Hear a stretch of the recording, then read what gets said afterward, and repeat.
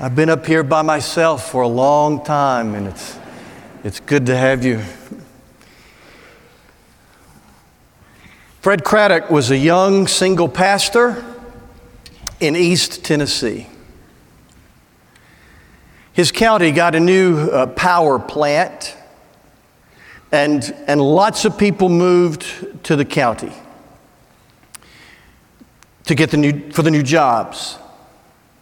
The people that moved to Craddock's little town, his corner of the county, had come, frankly, for the lower paying jobs. These were the working class people, the blue collar folks. Some of them are quite poor.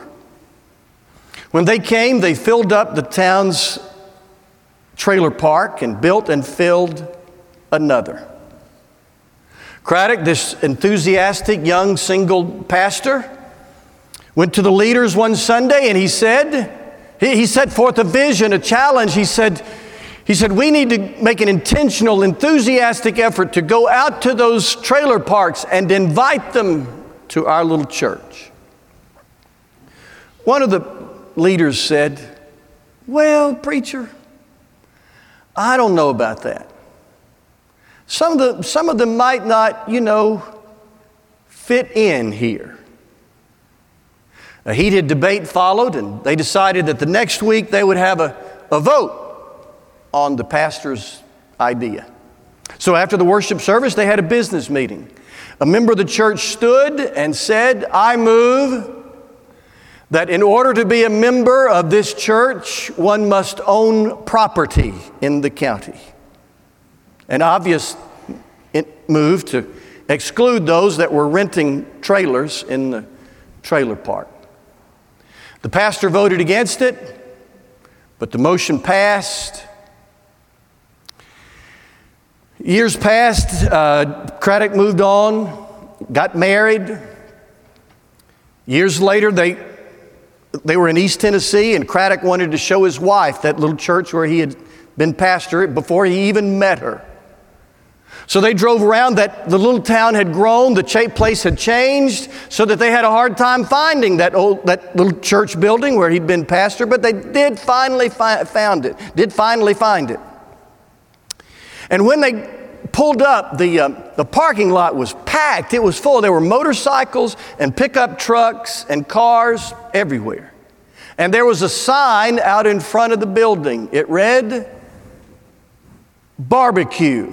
All you can eat. It wasn't a church anymore, it was a restaurant. So Craddock and his wife went in, got a table, scanned the crowd. There were all kinds of people there. Old people, young people, black people, brown people, white people. A few people in business suits and a lot of people in coveralls and overalls. Having scanned the crowd, Craddock said to his wife, it's a good thing this building is not a church anymore. If it were, some of these people wouldn't be welcomed here. Church folks everywhere tend to get confused about our roles. Church folks everywhere tend to think that some people are welcome and some people are not. I wish it were not so, but it is. Trouble is, it's not our place, it's not our right to determine who's welcomed and who's not, because it ain't our party. It's God's party. Jesus told a beautiful story about that. You heard Brian read that parable a moment ago. This summer we're talking about parables, and this is a wonderful, beautiful parable about a rich man who had a party and invited people, and the first ones he invited, of course, didn't come, and so he said to his messenger, go back and go to the differently abled, go to the, as Luke says, the blind and the crippled and the lame, and invite him. And the servant did, and he came back and said there's still more room. So he said, go to the highways and the byways, main streets and the alleys, from Ledges to Lincoln Village, from Scottsboro to Decatur, go and invite people. And he did, and they all came. It's a reminder of God's party and His gracious, universal invitation. Now, we need to be careful because we're tempted to chase rabbits on this parable. There are lots of little minor details, little particulars. And New Testament scholars warn us not to chase those rabbits because there's not a major point for every minor detail. Please hear me. There are lots of minor details in this and other parables, but parables, New Testament scholars tell us, really have one major thrust and then other truths that line up behind that major thrust. There's not like, you don't take every little detail, every particular, and try to draw a major life lesson from it. And that's true here. So the major thrust of this parable is that God invites everybody to the party, and everybody has a choice to make as to whether or not we will come. Again, the major thrust of the parable is God invites everybody to the party, and everybody decides whether we will go or not. In October of 2018, a little boy named Teddy was coming up on his 6th birthday. He lived in Tucson, Arizona. He told his mom he wanted a birthday party at the pizza place, probably like Chuck E. Cheese or something like that.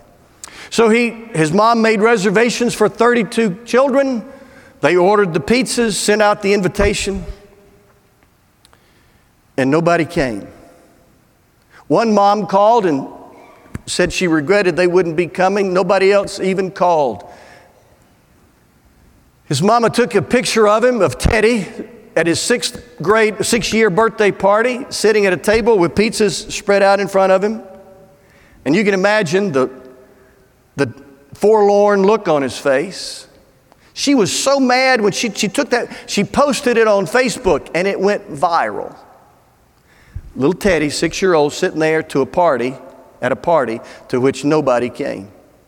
Well, someone with the Phoenix Suns, the professional basketball team, saw that picture, and they tweeted happy birthday to Teddy and said, come and let's have a big party at our place. They sent him 4 tickets to their upcoming game with the Lakers, and he went and hung out with the players in the pregame, and they treated it like a birthday party. It's a sad story with a happy ending, but it's hard to look at that picture, and I showed it to the folks in 815. It's hard to look at that picture of a 6-year-old at a party to which nobody came. Have you ever had a party and not as many people came as you thought?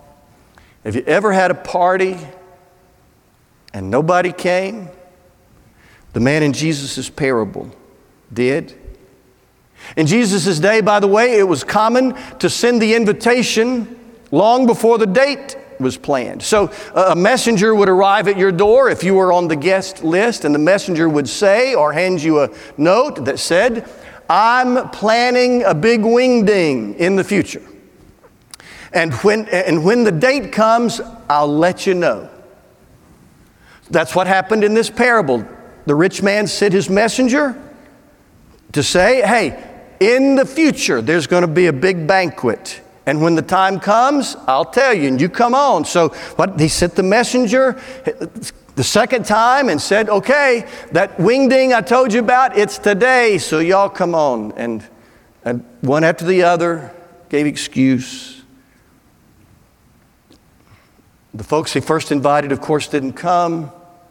Then he invited the cripple, the lame, the blind, and they came. Then he said, go out everywhere and invite the rest. And the major thrust, remember, is that God invites everybody to His party, and we decide whether or not we come. And there are several truths that line up behind that major thrust. Number one, God takes the initiative. God takes the initiative. In the world of theology, there's a beautiful phrase, prevenient grace. And if you have a Methodist background, you've probably heard a lot about that. It's a beautiful thing. Prevenient. Pre, of course, means before. Venient comes from the Latin venio, which means to come. It means it comes before, meaning that the invitation comes before we even knew there was a party. When we were spiritually lifeless, spiritually powerless, spiritually clueless. God stepped across that great chasm that separates us from Him and invited us to the banquet. When we had no clue, when we had no power, when we did not have the power to step across in God's direction, He stepped across in ours. While we were yet sinners, God sent His Son to die for us. He took the initiative. When I was in the 8th grade, I was on the football team, the 8th grade football team, and I heard from the cool kids, cool guys on the team, that Mike was having a party on Friday night. And I really wanted to go to that party. Now, Mike was on the football team. I knew him, and he sat next to me in one class. And so, in that class, I said, Mike, I hear there's a party Friday night. Could I come? And Mike said no, and then he made up some excuse about there not being enough room. Well, now both Mike and I knew that the reason I was not invited was that I had not reached the threshold of coolness. You see, I haven't always been this cool. So in the 8th grade, I had not yet attained coolness, and so Mike, and I'm embarrassed at how I begged him to go to the party. Would you let me come? I wore him down, and he let me go to the party. Not so in this parable or in the world of our Creator and His creations. He took the initiative. When we were spiritually powerless, clueless, and lifeless, He awakened within us a longing for Him. In God's party, in the great banquet, it is God that takes the initiative, not us. Second truth that lines up behind our major thrust. Second truth is, well, it's a question. To what is the invitation? What is the invitation to? It is an invitation to God's inner circle, to His family. It is an invitation to God's kingdom to come live under the rule, the reign of the beneficent King. It is an invitation into a personal relationship.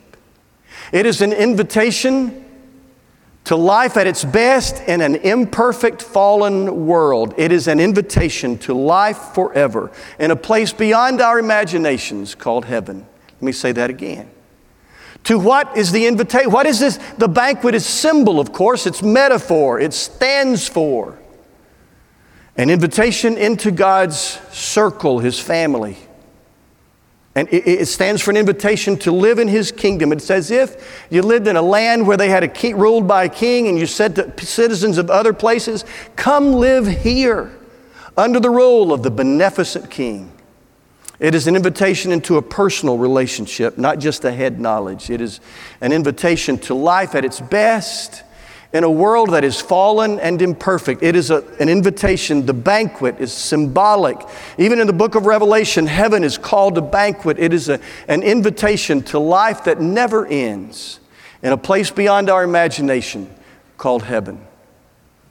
God takes the initiative, and that's what the invitation is to. Number 3, all are invited. Everybody's invited.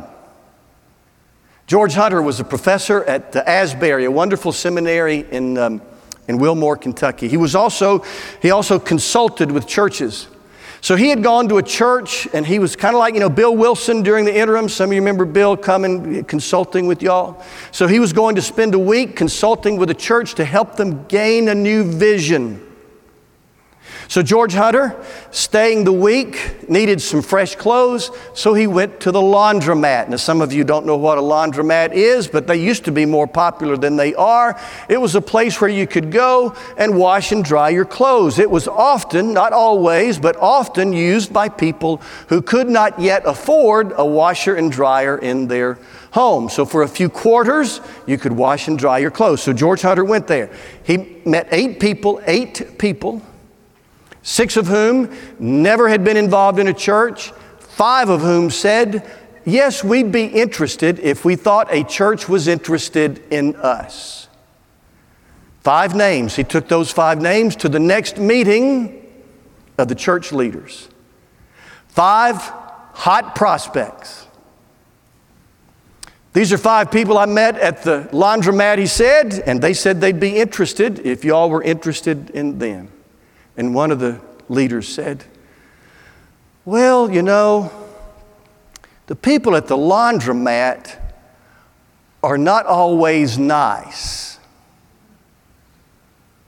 Sounds like Craddock's church, right? We don't, they might not fit in.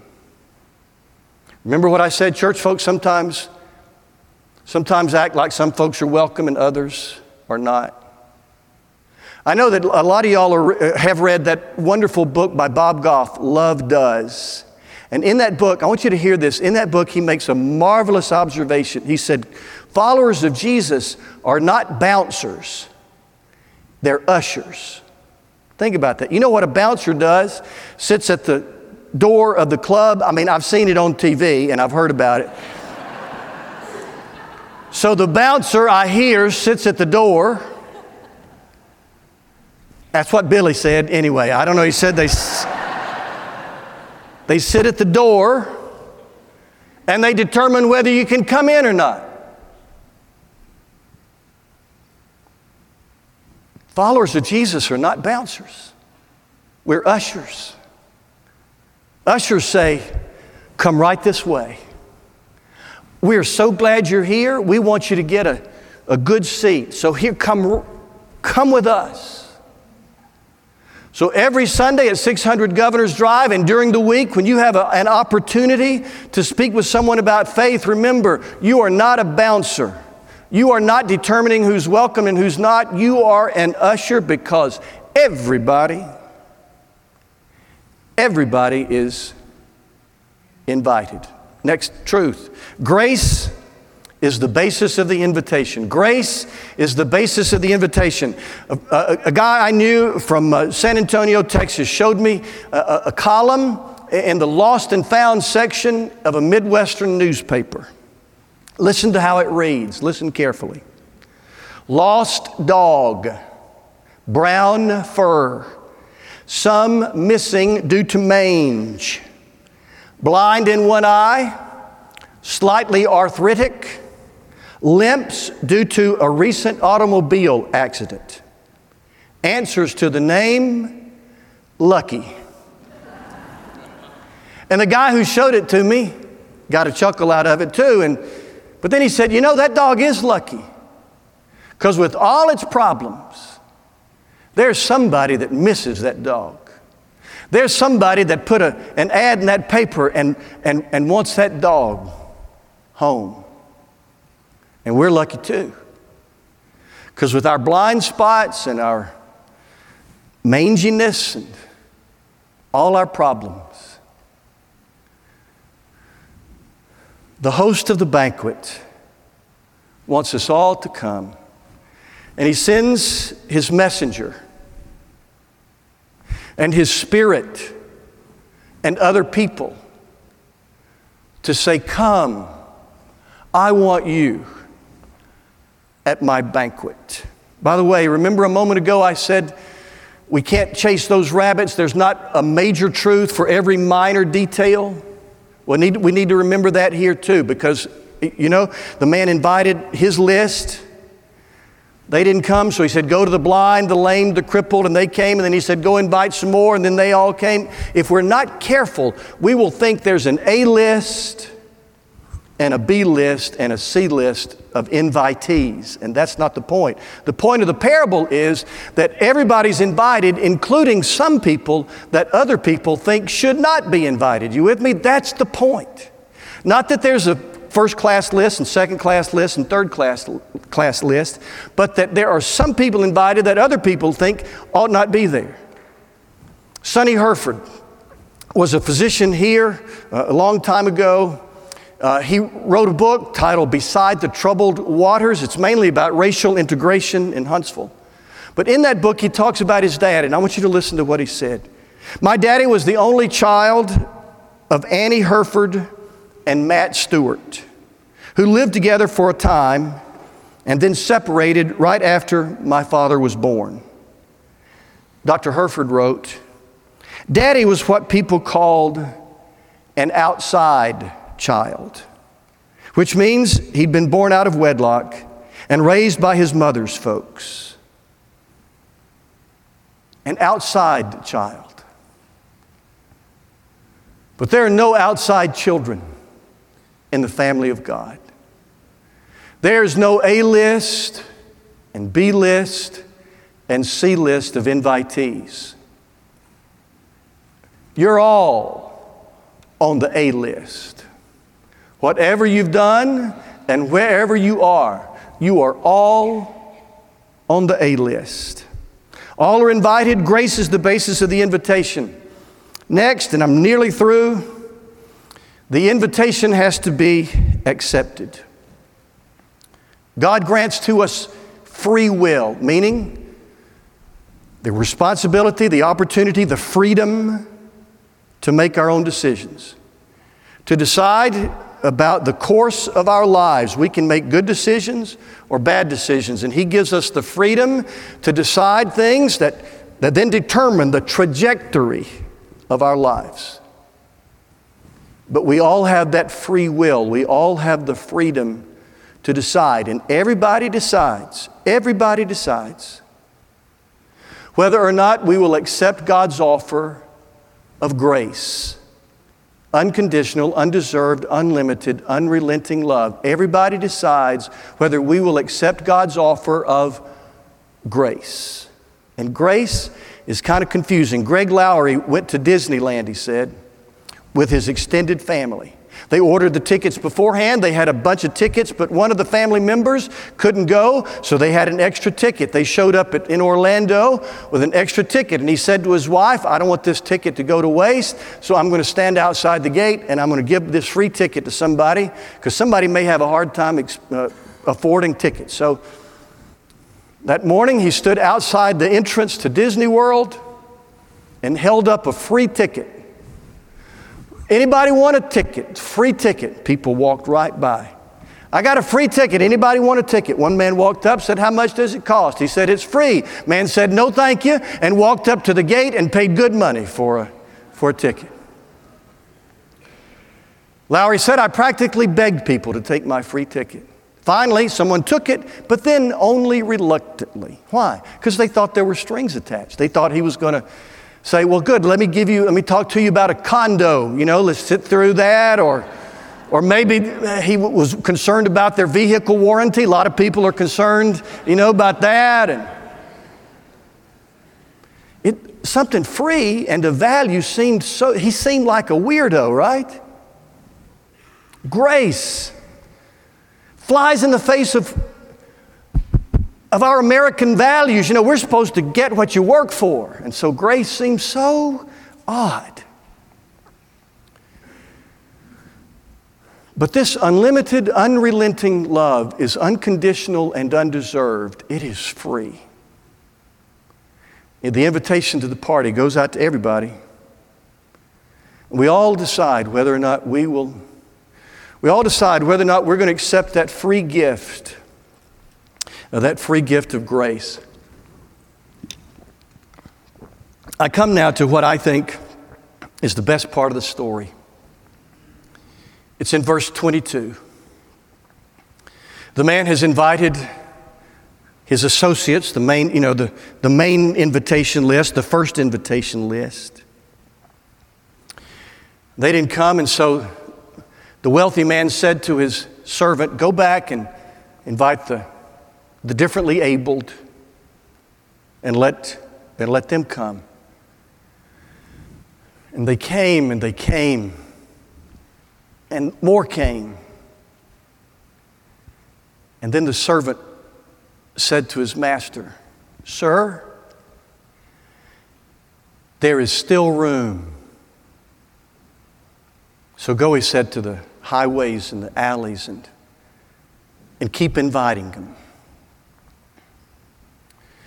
That beautiful phrase, there's still room, has haunted me all week. Some of you grew up in churches where You sang gospel songs. I did. And I've been humming a song all week that just seemed appropriate for this morning. There's room at the cross for you. There's room at the cross for you. Though millions have come, there's still room for one. Yes, there's room at the cross for you. If you know it, would you sing that with me? There's room at the cross for you. There's room at the cross for you. Though millions have come, there's still room for one. Yes, there's room at the cross for you. For 2 millennia, God has sent the invitation through His Word, the Bible, through His Spirit, through people who are bold enough to speak of Jesus.